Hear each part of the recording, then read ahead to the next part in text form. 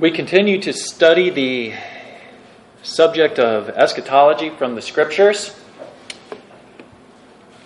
And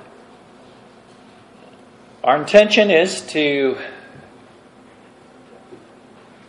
look at the book of Revelation, but it has become apparent to me as we prepare for going more in-depth into the book of Revelation that there are plenty of questions that we all have in regard to some of the different views of the end times and how it all fits together with the book of Revelation. And so I think it is helpful to step back and to do a few messages and lay some groundwork and to gain some understanding of the different views, but then consider, of course, the Scriptures and what God would have us to understand from His Word. So, you may remember if you were here that I have pointed out to us from the pulpit that there are 4 views in regards to the book of Revelation itself and how to interpret the book. And those views are that some have looked at it from a historical perspective or historicist, and that it's chronologically fulfilled in time. There are those that take a preterist approach, and they say the majority of the book was referring to events that happened before and during AD 70 and the destruction of the Jewish economy and the Jewish temple. Then there are those who are futurists, and they say the majority of the book is dealing with things that are yet future to us. And then there are those who are spiritualists or idealists, and they say that the book was written to give principles of godliness for the people of God throughout the ages. Well, today we're going to look at another 4 views, and these ones in particular deal with the issue of the millennium. The millennium. In Revelation chapter 20, it mentions a 1,000-year period, and millennium refers to the 1,000 years. But these 4 historic views really present more than simply a view of what we call the millennium period. They also, in many ways, present an overall timeline or time frame of eschatology or end times events.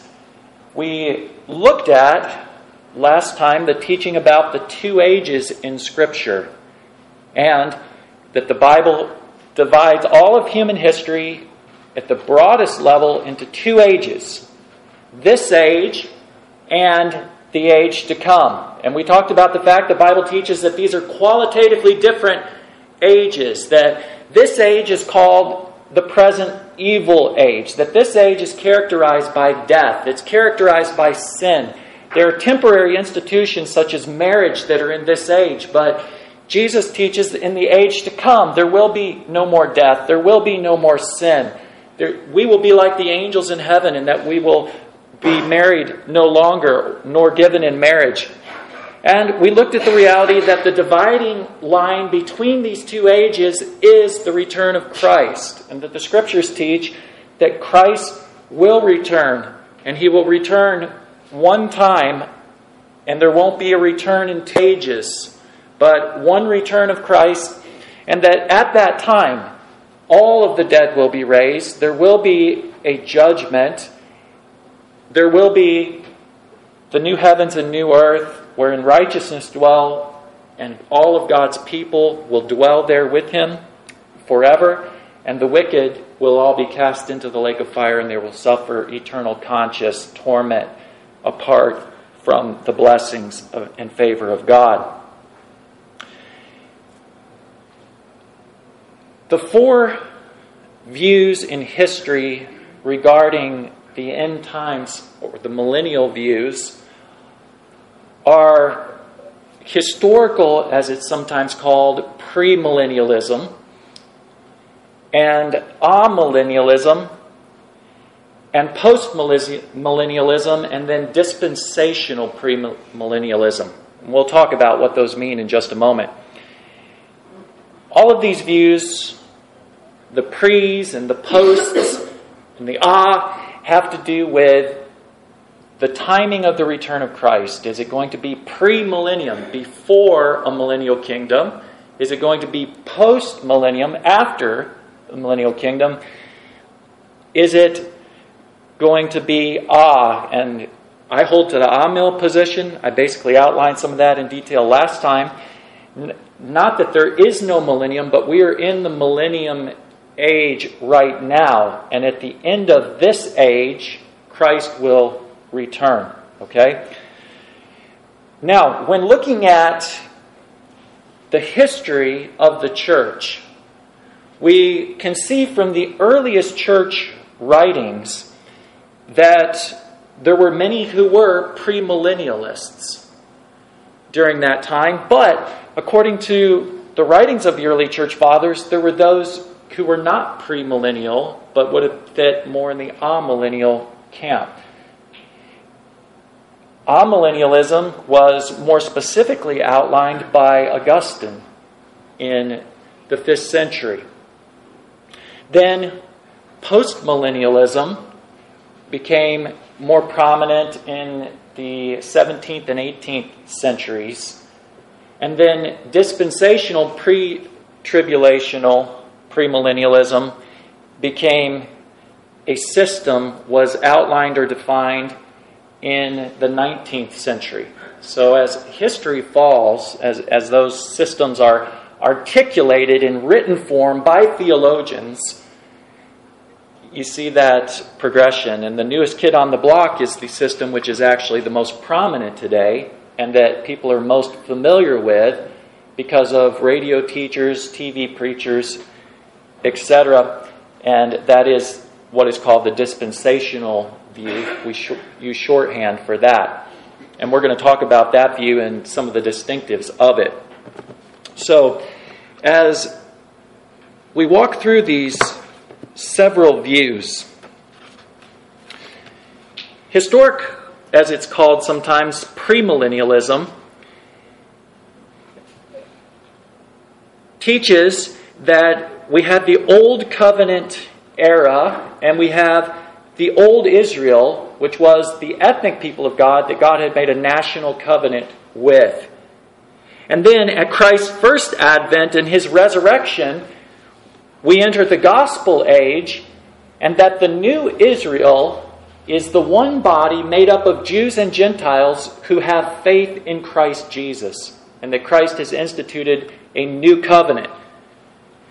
And then it says, at the end of the gospel age, Christ will return in His second coming or second advent in glory, and then will begin 1,000-year, and some will see this 1,000 years in Revelation as literal, some see it as figurative, of a perfect period of time. But there will begin then, after the return of Christ, a literal kingdom in which Christ will reign on the physical earth.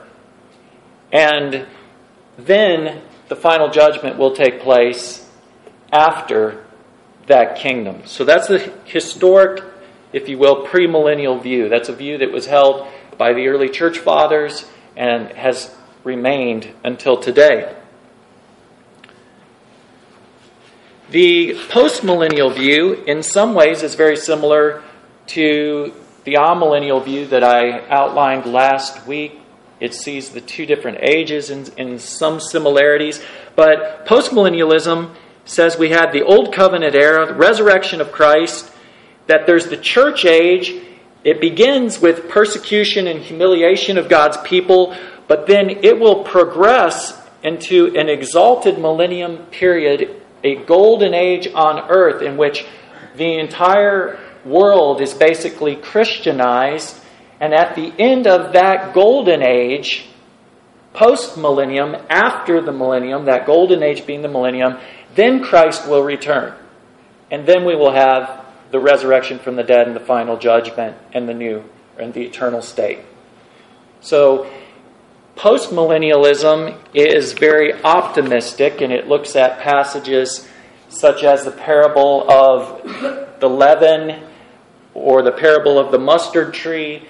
And the parable of the leaven says the kingdom of God is like like this bread being made and a little bit of yeast put into it and it fills the whole loaf, or like the mustard seed that starts out small and then expands, and it will say that we are seeking to advance the kingdom of God and that it will grow throughout the world until the entire world is basically Christianized in this golden age, and then Christ will return.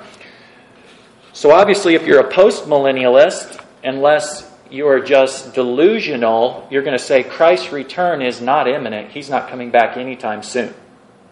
Because we sure don't see a golden era in history right now, do we?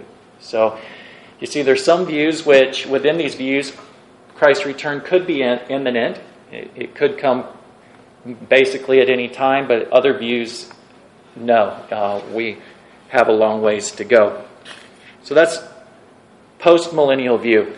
The amillennial view, the two-age theory that I outlined, we have the Old Covenant era, the resurrection of Christ, the gospel age, which is the millennium as described in Revelation chapter 20. Then we have the return of Christ at the end of this age, and we have the resurrection from the dead, the judgment, and the eternal state. So, postmillennialism and amillennialism are very simple in their timeline. Amillennialism does not see a golden age on this earth before Christ returns, but it sees basically waves of persecution for God's people, that this world will continue as an evil age. Again, tying into what I outlined last week, and I'm not going to pretend that I don't hold to a specific position, and I'm going to teach what I believe from the Scriptures. The Scriptures say this age is a present evil age. The Scriptures teach that there are few who enter into the kingdom ultimately. The Scriptures teach that before the return of Christ, there's going to be a great apostasy and a great falling away. Okay? So, for those reasons, I don't hold to a post-millennial view, but I do understand where they're coming from.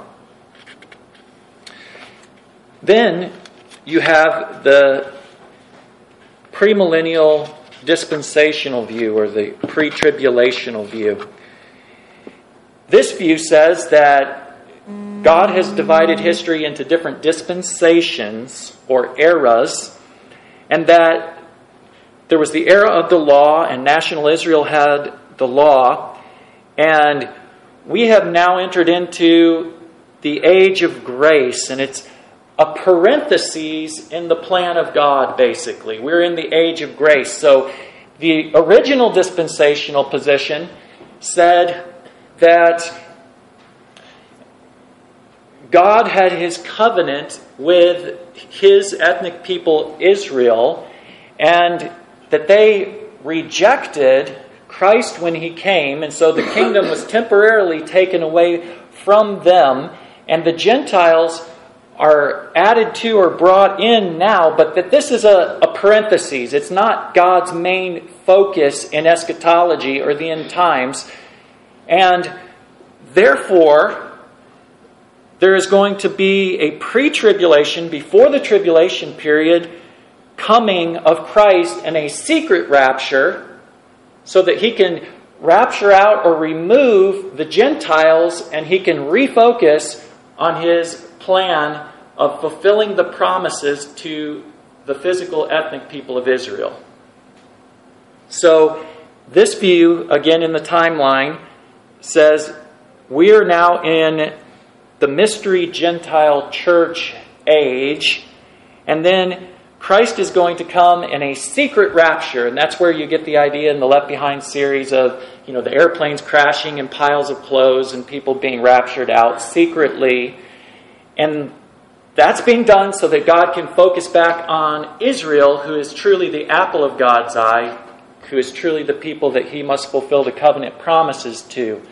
And then, after the Great Tribulation, which will take place on the earth in 7 years of tribulation, Christ will be revealed in glory. He will set foot on the earth, the Mount of Olives, and then the millennial kingdom will begin. And at the end of the millennial kingdom, then you have the new heavens and new earth and the eternal state after that. As we consider these different views and some of the things that they have in common and some of the things where they are dissimilar. This can help us too as we put these views together, okay? All three of the older in history views, so those are the historic premillennial view and the postmillennial view and the amillennial view, all three of these views see the promises made to Israel as being fulfilled in the church, which is comprised of Jews and Gentiles. All three of these views, which again are views that were held for centuries before the dispensational view came into existence, all of them have in common that they see the promises made to Israel as specifically fulfilled, either already to Israel in history, or then now being fulfilled to the church, which is made up of Jews and Gentiles. So for these particular views, it doesn't see a secret rapture to take the church out so that God can get back to focusing on Israel, because God is now working with Israel, the true spiritual Israel of God, which is made up of Jews and Gentiles. And in a moment, we're going to open the Scriptures together after I finish this preliminary outlining of these views. We'll open the Scriptures together and consider these things, okay? So that's a major distinction. You don't have dispensationalism unless you have a distinction between Israel and the church.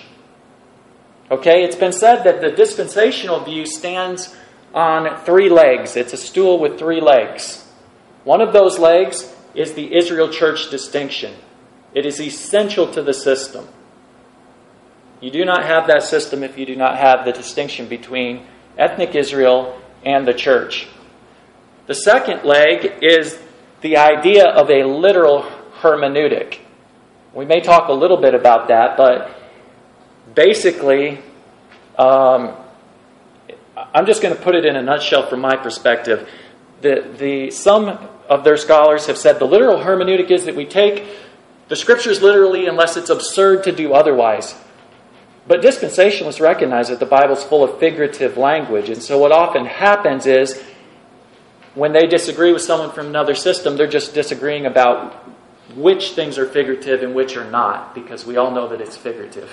Okay? But they will say a literal hermeneutic, so you have to take the promises made to Israel, and if it says Israel and Judah, that means ethnic Israel and Judah, because you can take it literally like that, and it's not absurd to say that those are two ethnic Israel and Judah.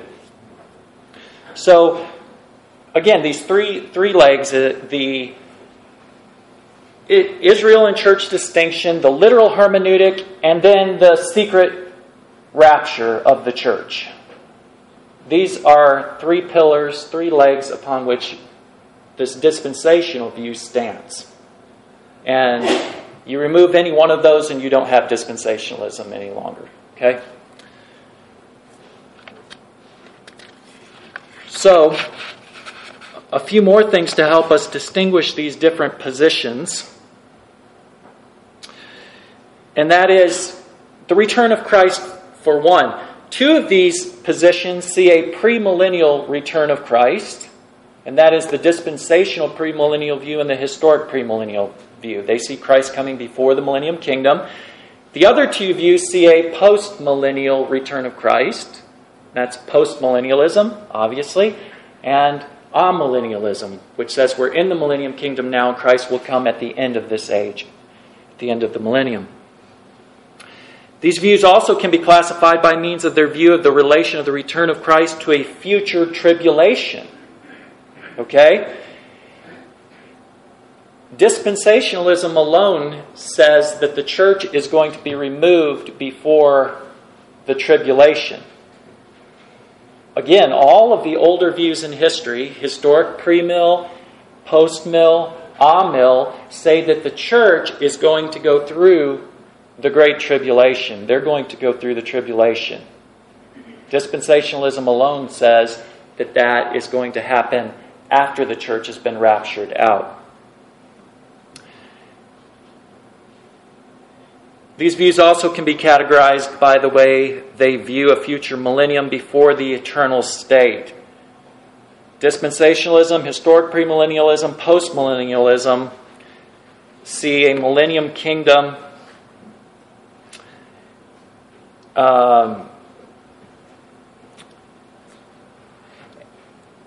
and then a more literal type of millennium kingdom upon the earth. Amillennialism says that we are in that age and it's not so much a literal kingdom upon the earth that we look for. So those are some ways that these break down. So hopefully this hasn't been confusing so far, but it's been helpful in just a very, very much nutshell presenting these four different views. Again, these views is historic premillennialism and postmillennialism, amillennialism, and dispensational pre-tribulational premillennialism. In what we've looked at already from the scriptures, and we looked at Jesus' parable of the wheat and the weeds in this age and the age to come, as referred to there. We looked at Luke chapter 20, where Jesus talks about this age being different from the age to come.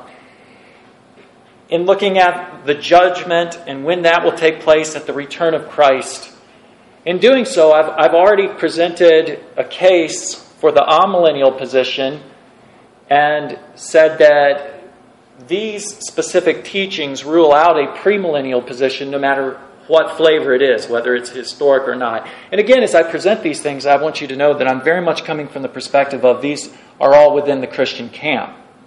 Okay? Whether I disagree with them or not, these are not positions in and of themselves, as I have outlined them, that we would point to and say these are heresy, or that these are, in such error that we have to remove ourselves from fellowship with anyone who holds to these views. Not at all. But last week, if you were familiar already with premillennialism and postmillennialism, you would have noted that based on what I presented, that I was opposing both premillennialism and postmillennialism.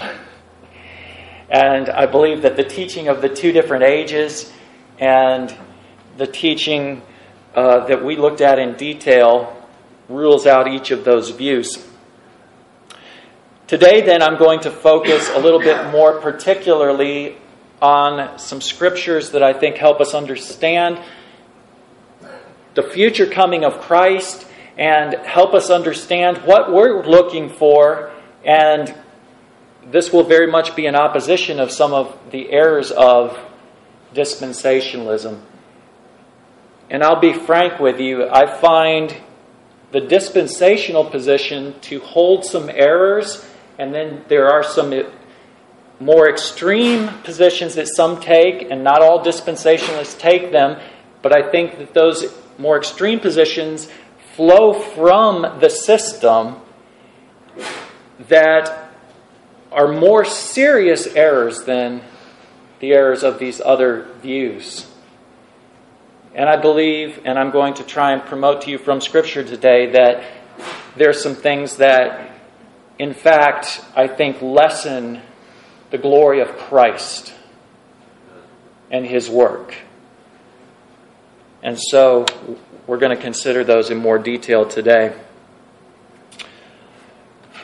One of just the basic considerations, the fundamental considerations as we work our way forward here, is that we do need to realize that the dispensational view, which says that the church and God bringing in the Gentiles and everything is just a parenthesis, and God's got to secretly rapture us out, the church out, so He can get back to Israel, that this view teaches that the true end times or eschatology is centered around, focused around Israel, and basically it relegates all of the significance, all of the application, everything regarding the end times to someone other than us. It has no direct application really for us, except in issues like we have to unilaterally support the nation of Israel or we're going to be cursed by God. And I'm going to talk about that one in just a minute. But basically what this view of eschatology does is it gets people watching the news, watching the Middle East, trying to figure out when the rapture is going to come. But the glorious truths of eschatology in regard to how we're to live in order to bring honor and glory to God, expecting the return of Christ, can sometimes be undermined with this view. The glorious reality that we, the church, and I say glorious reality, but it's taught throughout Revelation, we, the church, will face persecution from unbelievers and have opportunity to magnify the name of our Savior Christ by how we handle persecution and bring glory to Him by overcoming such persecution, that these things can tend to be undermined. Sam Waldron, in his book, The End Times Made Simple, says this: "The fact is, however, that the popular eschatology widely taught in our day in evangelical churches really does have comparatively little to do with the gospel of Christ. Prophecy was often taught in the evangelical church in which I was raised. One of the things I keenly remember being taught was that the church age in which we live was a great parenthesis in biblical prophecy, a mystery period unforeseen by biblical prophecy. It would end with the rapture of the church by the secret coming of Christ in the air before the tribulation period. Since this coming was imminent, that is to say, might occur at any moment, it would not be preceded by prophetic events. Only with this secret rapture would the prophetic clock start ticking again. With the secret rapture of the church, the important events of biblical prophecy would begin to unfold. They involved the appearance of the Antichrist and his world empire, the rebuilding of the temple in Jerusalem, a 7-year tribulation, a glorious appearing of Christ, and a 1,000-year reign of Christ on the earth, all having to do with God's other earthly people, the Jewish nation, not His heavenly people, the church." Waldron says, "I remember feeling disappointed that I lived in such blank or vacant period with regard to biblical prophecy." And then he says this: "Such a system of prophecy really does have little to do with the gospel of Christ. It is not surprising that the reaction of the Christian public to it is either fascination or irritation.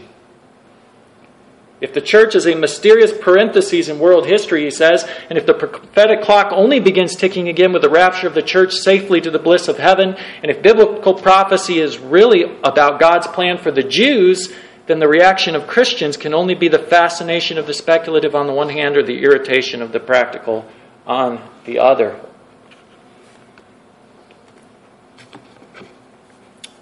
As we consider this,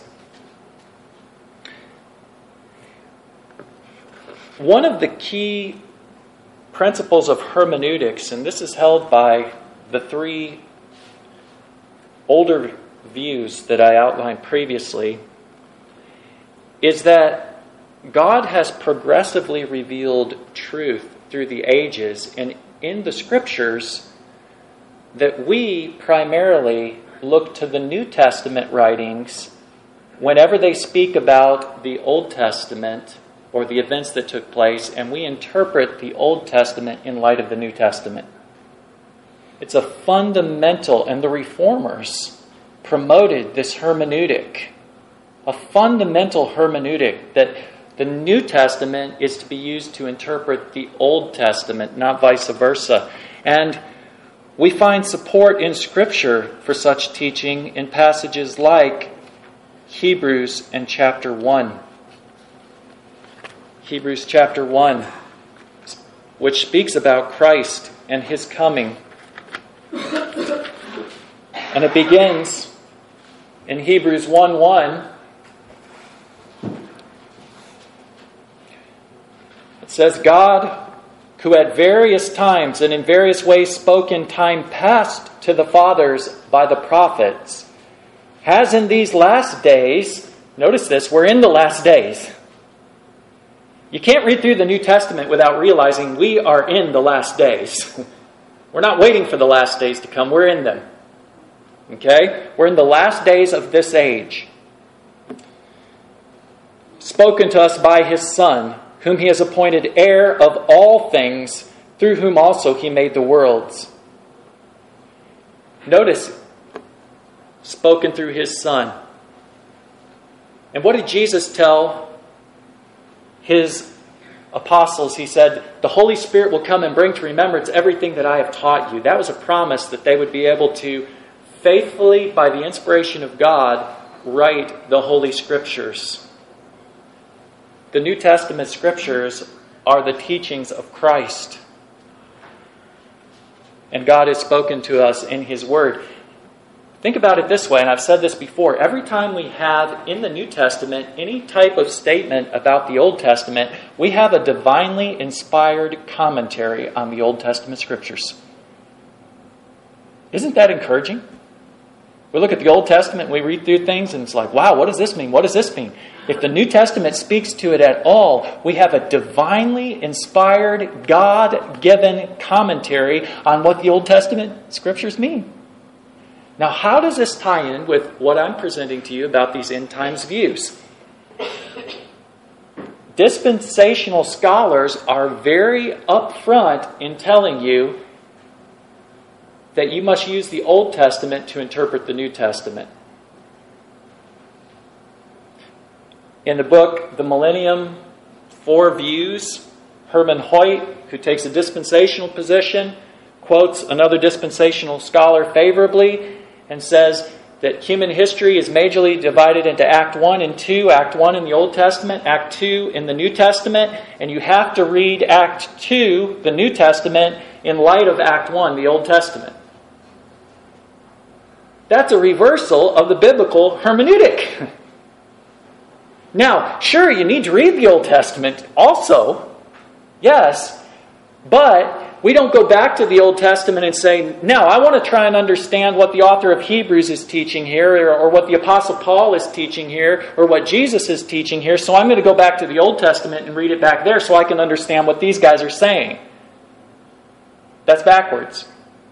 And I would propose the only way you can get the dispensational system at all is to reverse the hermeneutic. You would not have it whatsoever if you are truly reading the Old Testament in light of the New Testament.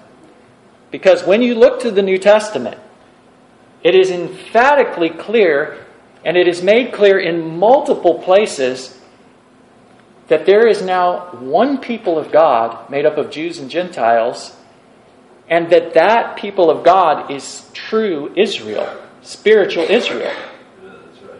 And there is no hint whatsoever in the New Testament that God is going to change that in the future and go back to the Old Covenant institutions like the rebuilding of the temple and the Old Covenant sacrifices and ditch the New Covenant for a time and go back to the Old Covenant, and that we're just in a parentheses. There's no hint of that in the New Testament. You have to get that from the Old Testament and then read it into the New Testament. So, in the New Testament, and here's some of the evidences that are presented. The New Testament uses titles for the people of God, both Jew and Gentile, now in the New Testament, that were spoken only of ethnic Israel in the Old Testament. So, if you look to 1 Peter in chapter 2 as one example of this, and there are many examples, but this is just one. We don't have time today to go through multiple examples for each point I'm going to make, so I'll give one scripture or two scriptures in support of these points. 1 Peter chapter 2 and verse 9. In Exodus chapter 19, God told the people of Israel, you are a royal priesthood, you are a chosen generation. In 1 Peter chapter 2, verse 9, God says to the church, both Jews and Gentiles, But you are a chosen generation, a royal priesthood, a holy nation, His own special people, that you may proclaim the praises of Him who called you out of darkness into His marvelous light. Now notice this. This next verse shows clearly it's talking about Gentiles included, who once were not a people, but are now the people of God, who have not obtained mercy, but now have obtained mercy. So there are titles which were previously only applied to the nation of Israel and believers in the nation of Israel, which are now applied broadly to the entire church, both Jews and Gentiles. Okay? Secondly, the Scriptures emphatically and directly teach in clear teaching passages of Scripture outlined in great detail that the promises made to Abraham apply to all those who are of faith in God, like Abraham was of faith in God, whether you're Jew or Gentile. Okay? So, Romans 4 and Galatians chapter 3 are two such passages. Look at Romans chapter 4 first of all. Now, I want to be fair. I don't want to misrepresent anyone in their position. Evangelical and generally sound dispensational scholars will not disagree that these passages refer to both Jews and Gentiles and being blessed with believing Abraham. But where there's a disconnect, I believe, is that they say, but yet, God is going to rapture the church out so He can get back to focusing on the people who are truly the apple of His eye, and that is the ethnic people of Israel.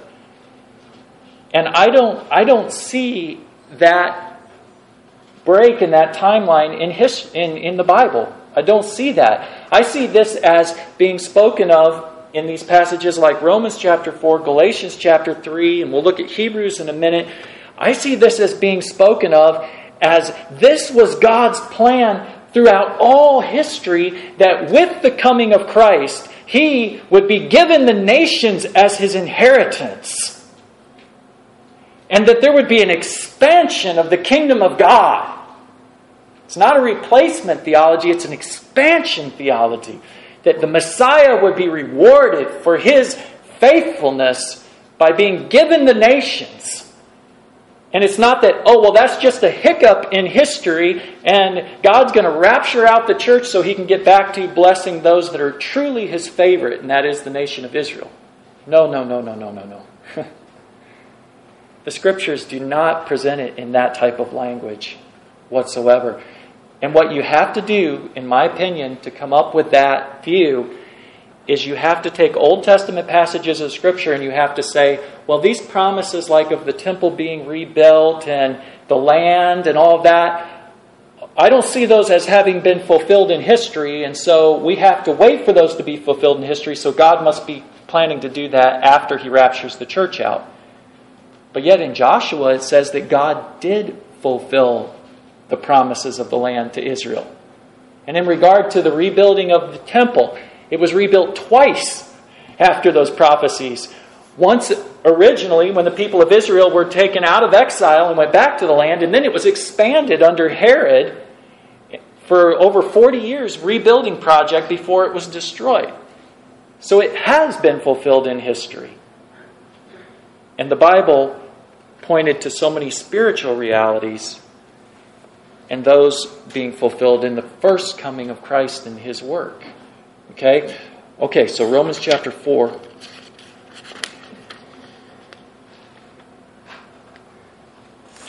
Regarding faith, beginning with verse 1. What then shall we say that Abraham our father is found according to the flesh? For if Abraham was justified by works, he had something to boast about, but not before God.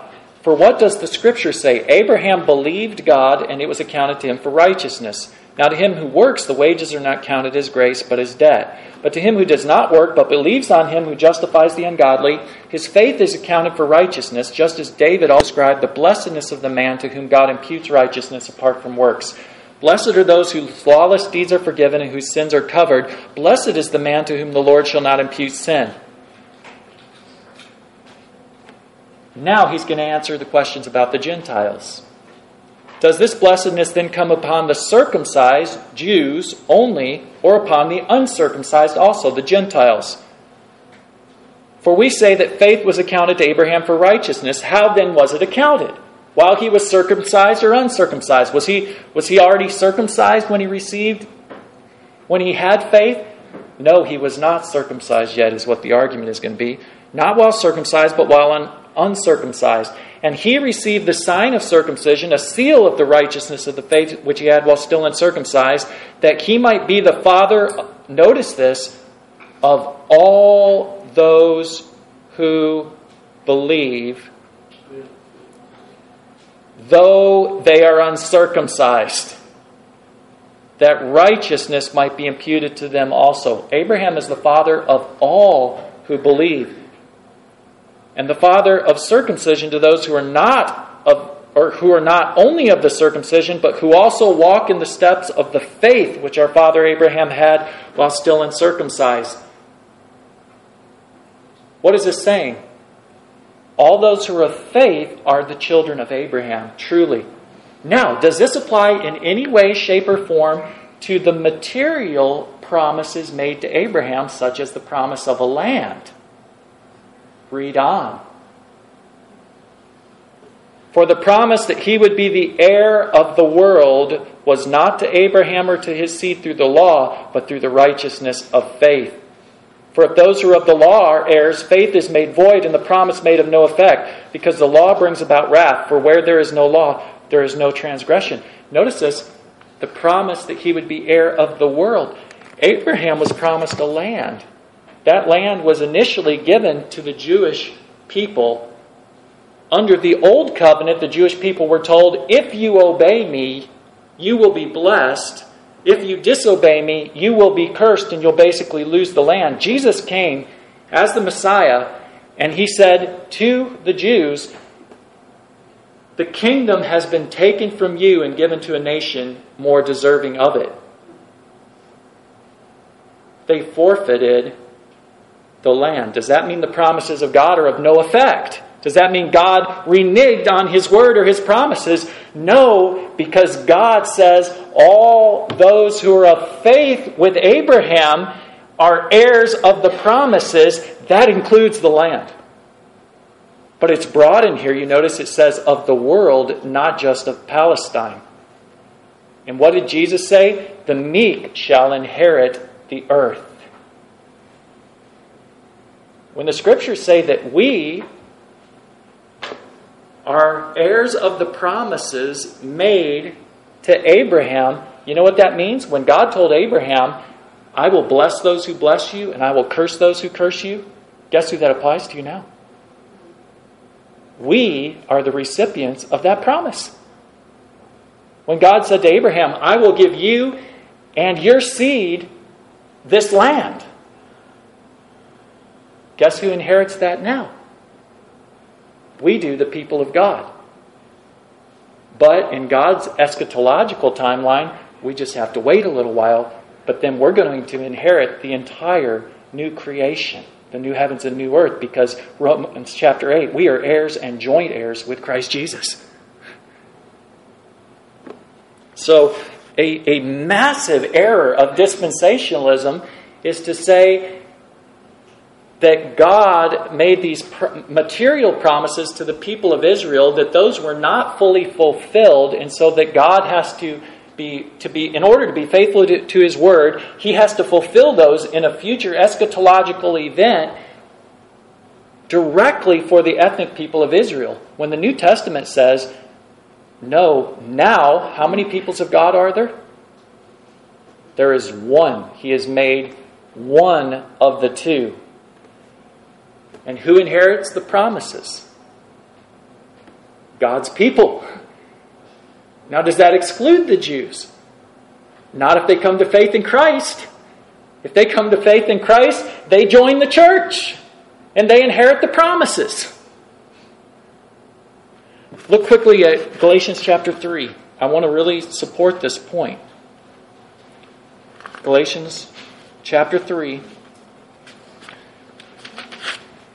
Galatians is speaking here chronologically It is speaking fundamentally in regards to the law. And it outlines some of the same things as Romans chapter 4.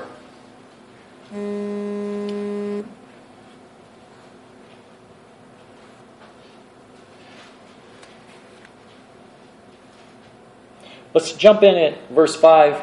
Therefore, he who supplies the Spirit to you and works miracles among you, does he do it by the works of the law or by the hearing of faith?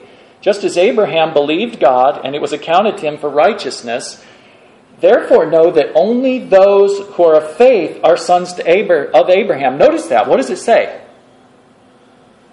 Only those who are of faith. Only.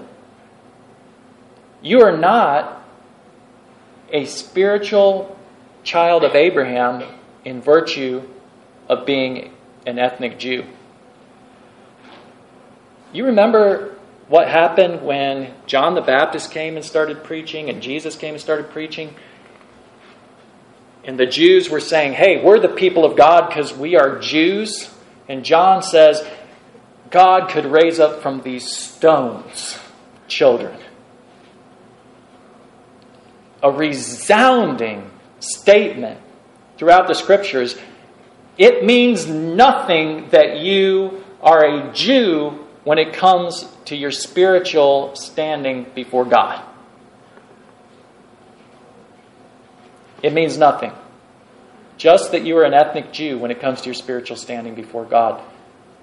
And Romans chapter 9 outlines that so very clearly. Not all those who are of Israel, the ethnic people of Israel, are Israel, the true Israel of God, the spiritual Israel.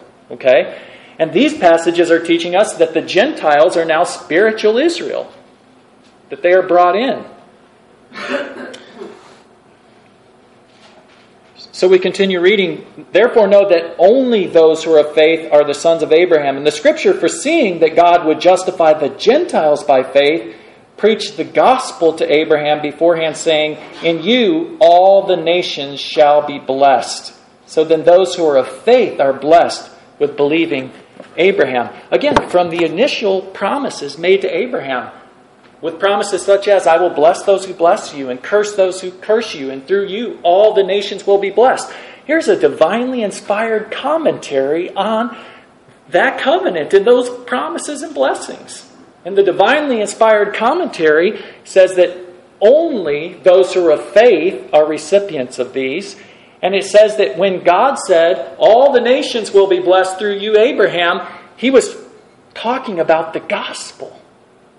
And that Jesus would be born of the Jews, and the gospel would go forth to the Gentiles, and all the nations would be blessed. One of the errors that is oftentimes promoted in dispensationalism is that we must unilaterally, unequivocally, namely, regardless of the circumstances, we must support the Jewish nation and Jewish people, or we will be cursed by God. And it doesn't matter what they do. It doesn't matter if they reject Christ. It doesn't matter if they commit, human rights violations or whatever else. We have to support them, or God is going to curse us. That misses what the New Testament teaches about who the Israel of God is. It misses it entirely. Now, I'll make this statement. Israel is a political ally of the United States, and I'm not opposed to supporting Israel whatsoever. Israel has her enemies, and Iran wants to blow Israel off the map. The Muslims hate Israel. Yes, support Israel, sure. But not unilaterally, unequivocally support them and believe that if we disagree with them in any way and don't support them materially, financially, politically, etc., that God's going to curse us. No. Absolutely not. Support the people of God in the church. If you do not, you will feel the anger of their Father, our Father, God. That's what the New Testament teaches, because we are the Israel of God. We're the Israel of God. We're His people. So then those who are of faith are blessed with believing Abraham. For as many as are of the works of the law are under the curse. For it's written, cursed is everyone who does not continue in all things which are written in the book of the law to do them. But that no one is justified by the law in the sight of God is evident, for the just shall live by faith. If the law is not of faith, but the man who does them shall live by them. Christ has redeemed us from the curse of the law, having become a curse. For it is written, cursed is everyone who hangs upon a tree, that the blessing of Abraham might come upon the Gentiles in Christ Jesus, that we might receive the promise of the Spirit through faith. Brethren, I speak in the manner of men, though it's only a man's covenant, yet if it's confirmed, no one annuls or adds to it. Now notice this, divinely inspired commentary on the Abrahamic covenant. Now to Abraham and his seed, and you'll probably see that capitalized in your Bible. There's a reason for that, because it's referring specifically to Christ here in this context. Abraham and his seed were the promises made. He does not say into seeds as of many, but as of one, and to your seed who is Christ. And this I say, that the law which was 430 years later, that's the old covenant, the law made at Mount Sinai, cannot annul the covenant that was confirmed before by God in Christ, that it should make the promise of no effect. For if the inheritance is of the law, it is no longer a promise. God gave it to Abraham by promise. And he goes on and he talks a little bit more about the law and it being our tutor to bring us to Christ. But notice this, to the point that we're trying to see here. Verse 26, for you are all sons of God through faith in Christ Jesus, whether Jew or Gentile. For as many of you as were baptized into Christ have put on Christ. There is neither Jew nor Greek, slave nor free, male nor female. You're all one in Christ Jesus. And notice this, if you are Christ, then you are Abraham's seed and heirs according to the promise. You're heirs according to the promises made to Abraham. And that's not going to change. And we're not looking for a time when God has got to get this church under this new covenant out of the way so he can go back to focusing on the apple of his eye, Israel. And there are many who hold to that in the dispensational schema. And there's some that get so fixated on Israel that they truly believe that there are two peoples of God, and that the people of God that God loves the most is the people of Israel. And it's presented in those terms. It's presented in their magazines and literature. It's presented by their preachers. And we are here basically to support Israel. And if we do not do that, then we're going to get cursed by God. And the end times is about God getting back to Israel. And I don't want you to believe that. Because that's not the teaching of the New Testament Scriptures, nor is it the teaching of the Old Testament Scriptures. Because the Scriptures are in agreement with one another.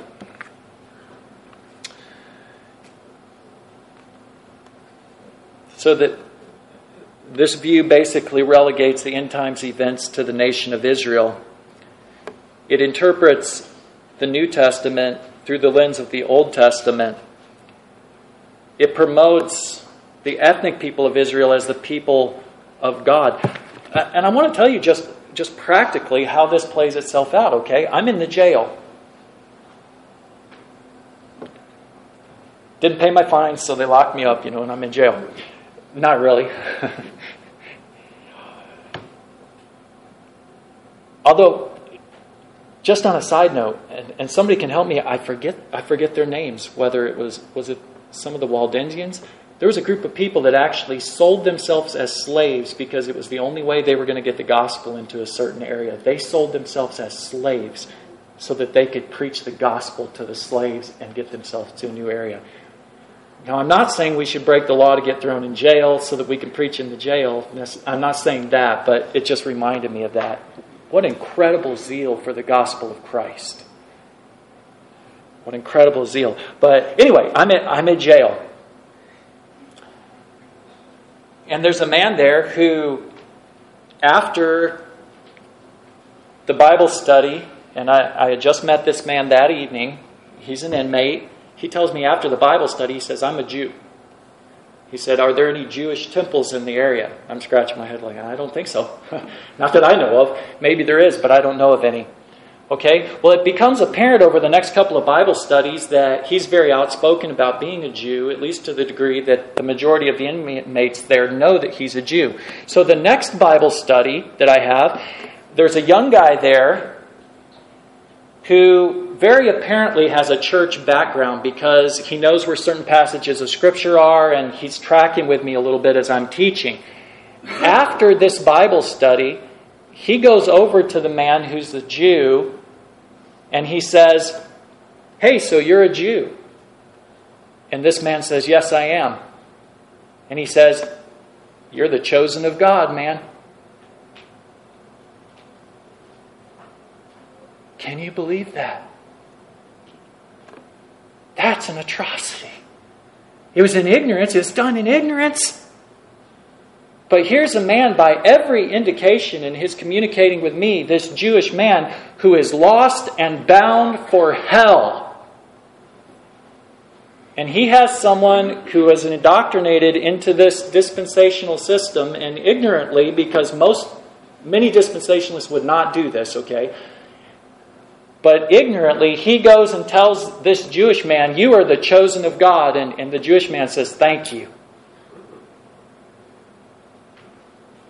He may have just confirmed this man's descent into hell. And that is heartbreaking. But there are men like John Hagee who in his writing and in his teachings says, and I quote, the Jewish people are our spiritual brothers and sisters in Christ, even if they have not yet received Christ as their Messiah.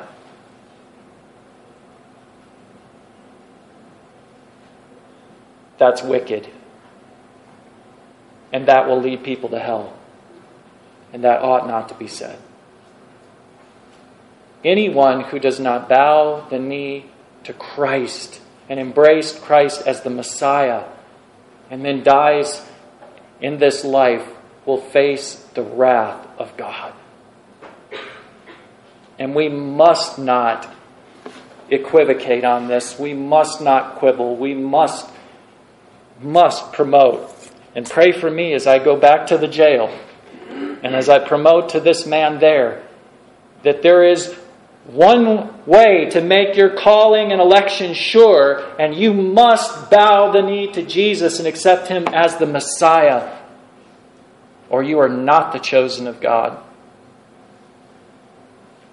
You are an enemy of God, and you will face God's wrath. There are some, again, like John Hagee, he developed an organization to unilaterally support the Jewish people, and he said it's non-conversional in nature. He said we're not going to try and get the Jews saved. We're just going to support them materially and financially and politically with this organization. If a man gains the whole world and loses his soul, what does it profit? Now, again, I don't want to misrepresent people. Somebody like John MacArthur say that's an abomination. That ought not to be done. John MacArthur's a dispensationalist. Okay, John MacArthur recounts how he was once called by a Jewish college, and they said, we want you to come and speak. And he said, okay, but if I come, I will speak on one topic. Jesus Christ is the Messiah of God as prophesied in the Old Testament. And they said, well, go ahead. And he did. And he got death threats afterwards. But so I don't want to paint with a broad brush, but I'm saying one of the pitfalls, one of the errors that can take place is this promotion of Israel as the people of God and not seeing that only those who are of faith are truly the people of God.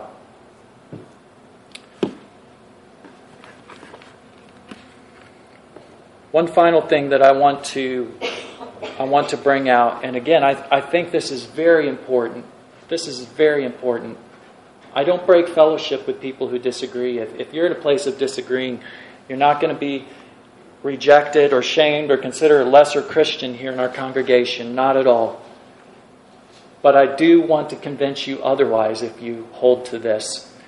And that is that the view in the dispensational system that when Christ comes in his millennial kingdom, that there will be a rebuilt temple where God will approve of animal sacrifices being reinstituted as a memorial to Jesus, flies in the face of the teaching of Christ's completed work and everything that the sacrifices in the temple pointed to.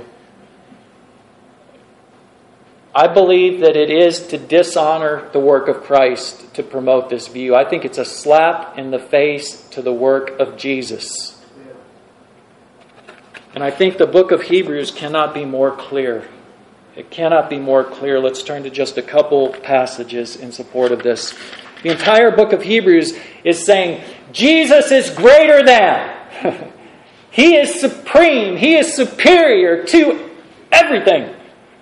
And it talks about the angels, and He's greater than the angels. It talks about the prophets, and He's greater than the prophets. And about Joshua, and He's greater than Joshua. And Moses, and He's greater than Moses. And His covenant, which is the new covenant, is greater than the old covenant. And His sacrifice is the superior sacrifice to which all the sacrifices pointed. And He is the great high priest. He is supreme, superior, the best, the greatest.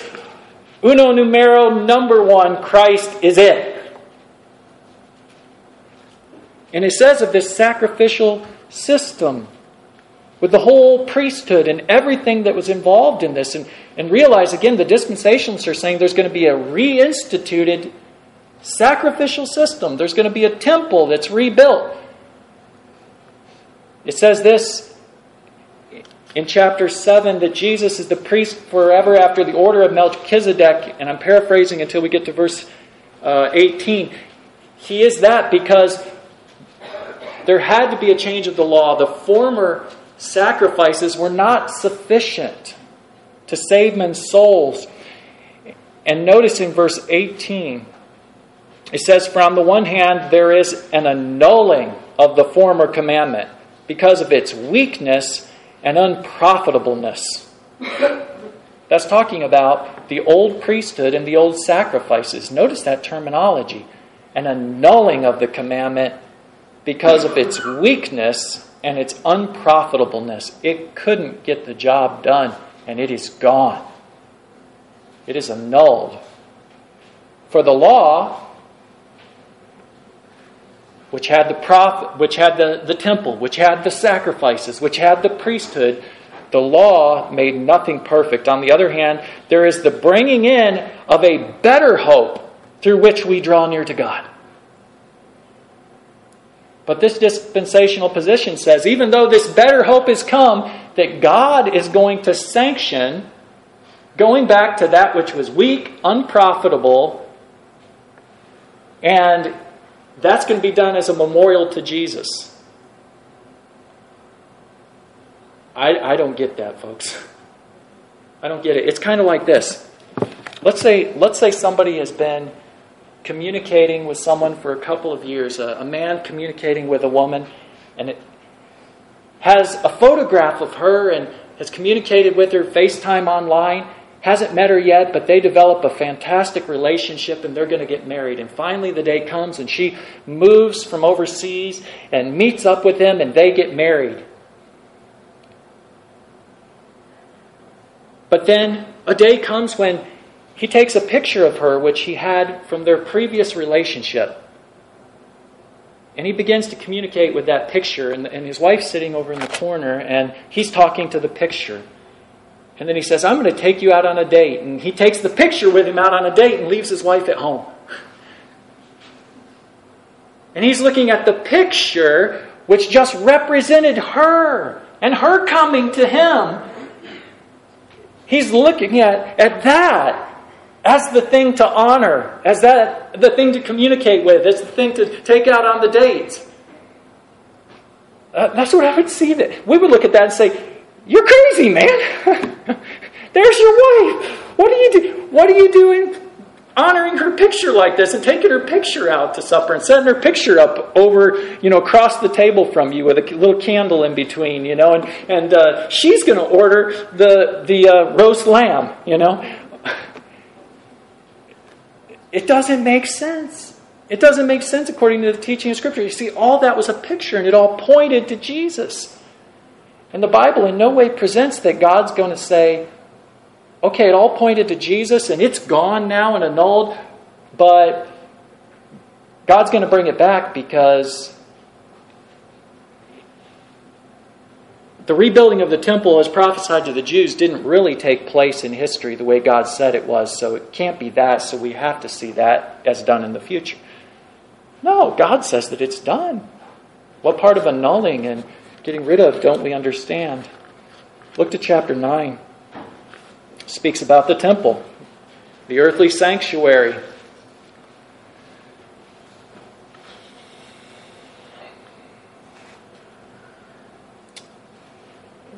There was a first covenant with ordinances of divine service. There was the tabernacle, which was the precursor to the temple. And the temple was designed after the tabernacle, you understand. And when these things had been thus prepared, in verse 6, the priest went into the first part of the tabernacle, performing the services. Into the second part, the high priest went alone once, not without blood, but he offered it himself and for the people's sins. And the Holy Spirit was indicating that the way into the holiest of all was not yet made manifest at that time while the first tabernacle was standing. Notice this, it was symbolic for the present time in which both gifts and offerings and sacrifices are offered, which cannot make him who performed the service perfect in regard to the conscience, concerned only with foods and drinks, various washings and fleshly ordinances, imposed until the time of Reformation. When was the time of Reformation? Christ and His work, everything pointed to Him. It was a picture, a divinely painted picture, acted out every single day of people's need for access to God and atonement for sin. And Christ came as our high priest who has given us access to God and atoned for our sins with a once-for-all sacrifice. And God is never again going to institute animal sacrifices. It would be a slap in the face to the work of His Son, who made the once-for-all sacrifice for sin. And I realize I'm getting passionate about this, but I'm so convinced of this from God's Word. We are not looking forward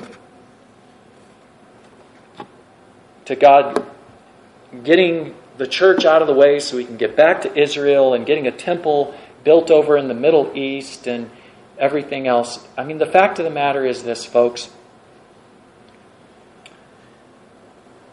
There's an Islamic mosque, the Dome of the Rock, which sits on the Temple Mount right now. And there's a dark religion which is taught in that place. If the Jews in our lifetimes were to take over that mount and build a temple, and they were to reinstitute sacrifices in our lifetimes, now this isn't according to the dispensational schema so much, okay? But I'm saying if within our lifetimes, and there's no rapture to get the church out or anything, and there is a Jewish temple instituted on that place, and sacrifices are reinstituted and Jewish Orthodox religion is practiced, we have just traded one dark religion for another. That's all that's taken place. It would not be a cause for rejoicing for the people of God. Now, if there was a sound, godly church built on that mountain, and Jews and Palestinian Christians and Jewish Christians joined together and worship Christ from that place, then we rejoice. Then we rejoice. Because that's what Jesus came to accomplish, was to bring in from all the nations His elect, so that we would all worship Him together. And we don't need animal sacrifices to memorialize the work of Christ.